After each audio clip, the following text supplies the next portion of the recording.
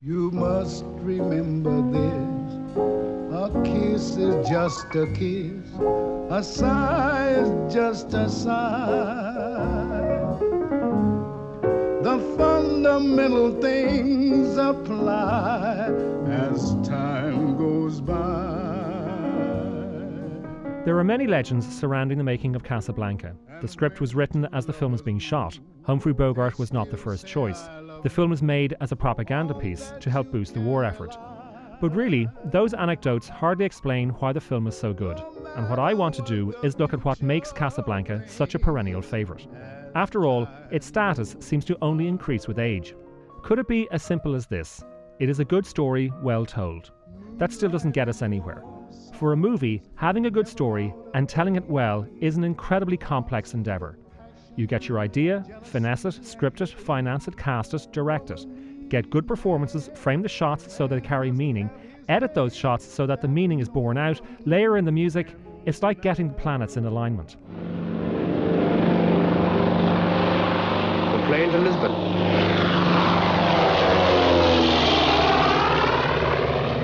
You would like to be on it? Why? What's in Lisbon? The Clipper to America. I've often speculated on why you don't return to America. Did you abscond with the church funds? Did you run off with the senator's wife? I like to think that you killed a man. It's the romantic in me. It's a combination of all three. And what in heaven's name brought you to Casablanca? My health. I came to Casablanca for the waters. The waters? What waters? We're in the desert. I was misinformed. To begin with, a good story carries subtext. The story might be set in prison, but really it is about spiritual redemption. A boy who befriends an extraterrestrial is really the story of Christ. An alien killing off the crew members of a spaceship is really about sexual anxiety. So, you need a series of visual metaphors that help tell the story in a non-verbal way. In a word, the film needs to be poetic. And just like a poem, some films have a scene or a sequence that condenses the entire film's theme to a single moment.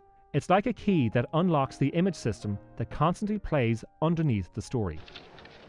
Richard Blaine, American, age 37, cannot return to his country. The reason is a little vague. We also know what you did in Paris, Mr. Blaine, and also we know why you left Paris. Don't worry, we are not going to broadcast it. My eye's really brown. You will forgive my curiosity, Mr. Blaine. The point is, an enemy of the Reich has come to Casablanca, and we are checking up on anybody who can be of any help to us. Well, my interest in whether Victor Laszlo stays or goes is purely a sporting one. Now, a poetic system has to be, it must be, it can only be underneath the surface of the story. It has to exist on a subconscious level. It must be subliminal. Why? Because if the audience becomes aware that something is symbolic, the story's surface is punctured and the subtext becomes the surface, and then it becomes superficial. How subliminal is Casablanca? Well, let's take the title, White House. Watch carefully and you might notice that as the movie progresses, it gets gradually darker and darker to the point that you might be tempted to call it Casa Negra. You see what I mean? If Laszlo's presence in a cafe can inspire this unfortunate demonstration, what more will his presence in Casablanca bring on? I advise that this place be shut up at once. But everybody's having such a good time. Yes, much too good a time. The place is to be closed. But I've no excuse to close it. Find one. Sortez, monsieur. Everybody is to leave here immediately. This cafe is closed until further notice. Clear the room at once. How can he close me up? On what ground? I'm shocked to find that gambling is going on in here. You're winning, sir. Oh, thank you very much. Everybody out at once. How did that happen?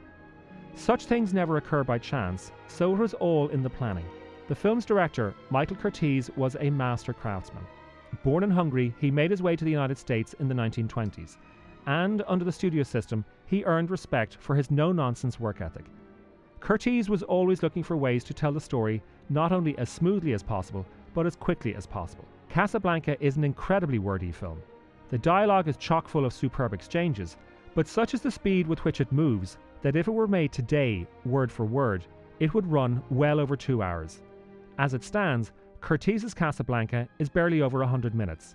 And yet, for all his no-frills direction, Curtiz was able to work in a poetic code. Waiting. I'll never get out of here. I'm Guy in Casablanca. But can't you make it just a little more, please? Sorry, madame, but diamonds are a drug on the market. Everybody sells diamonds. There are diamonds everywhere. 2,400. All right. The trucks are ready. The men are waiting. Everything is... gar nicht. Wir sollten eine viel stärkere Hand haben hier in Casablanca.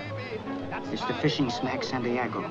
It leaves at 1 tomorrow night, here from the end of La Medina, the third boat. Thank you, thank you. And bring the 15,000 francs in cash. Remember, in cash. Watch carefully and you will notice what is called aperture framing. Aperture framing creates a frame in the picture that repeats or echoes the frame of the screen. A frame within a frame. But it's not just a literal frame. Casablanca has archways, windows, market stalls, staircases, low ceilings, and of course, doorways. Why? Again, I stress this is subliminal, but it's because Michael Curtiz was visualizing the theme. What's the theme? Like many of the cast and crew, Curtiz was a Jewish immigrant whose relatives back in Europe were being rounded up and systematically murdered by the Nazis. So, almost everyone in Casablanca is a refugee seeking an exit visa to escape persecution. But since no one can get out, they are all imprisoned. Watch it carefully and you will see bars. At one point, Curtiz begins a scene by looking through banisters.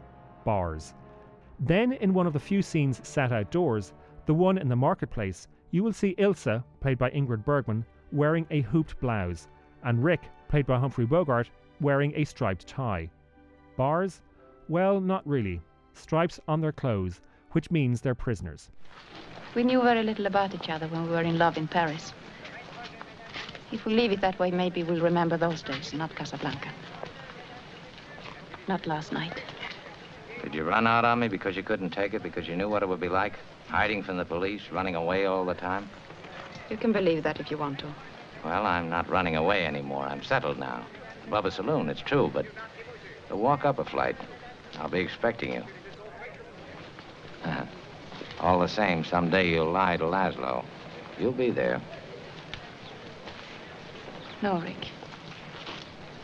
No, you see, Victor Laszlo is my husband. And was, even when I knew you in Paris. But look at that scene again, and you will notice that Ilsa is in white, with Rick in grey. This is important because Rick is the only American character in the film. Now, the movie went into production in May 1942, barely 6 months after the Japanese had attacked Pearl Harbor. While American opinion backed retaliating against the Japanese, large swathes of that same public felt that there was no need to get involved in Europe. After all, the Nazis hadn't attacked America. So, Hollywood got behind President Roosevelt and started making films to change public opinion. With Rick being the only American in the movie, and in this scene he is dressed in grey, he is neutral. Earlier on in the film, there's a scene in the nightclub where Rick is told that one of his guests is going to be arrested, and he is warned not to intervene. Rick replies, "I stick my neck out for nobody," to which the French prefect of police says, "A wise foreign policy." So, there we have it. The movie was a propaganda exercise pointing out to American audiences that neutrality was wrong. I bet they're asleep in New York. I bet they're asleep all over America.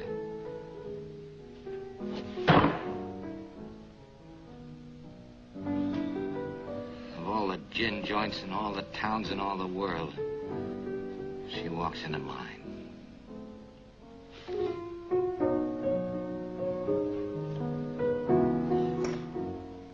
What's that you're playing? Oh, just a little something on my own. Well, stop it. You know what I want to hear. No, don't. You played it for her, you play it for me. Well, I don't think I can remember. If she can stand it, I can. Play it. But now, over 70 years later, the propaganda has faded far into the background, and what we get instead is the love story. Which brings me back to Ilsa and Rick in the marketplace. Rick is in grey, but Ilsa is in white. They're both wearing hats. Rick's is a fedora, while Ilsa's, well, let me say that Ilsa's entire character is a metaphor. Not always, but repeatedly, she is dressed in white. Thus, she can be seen as the embodiment of all things virtuous in the story. Honesty, self-sacrifice, and above all, freedom. Look at her hat. It is circular.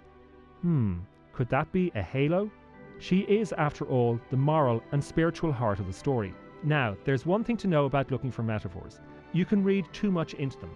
With Ilsa, you may notice that in practically every single scene, she is placed on the right-hand side of the frame. That has nothing to do with being right or righteous or anything else. It is as simple as this. Ingrid Bergman knew that her profile looked better on her left. So in order to see her left, she was placed on the right-hand side of the frame.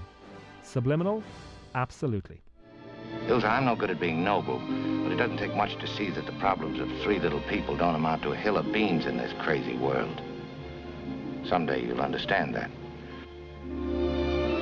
Now. Here's looking at you, kid.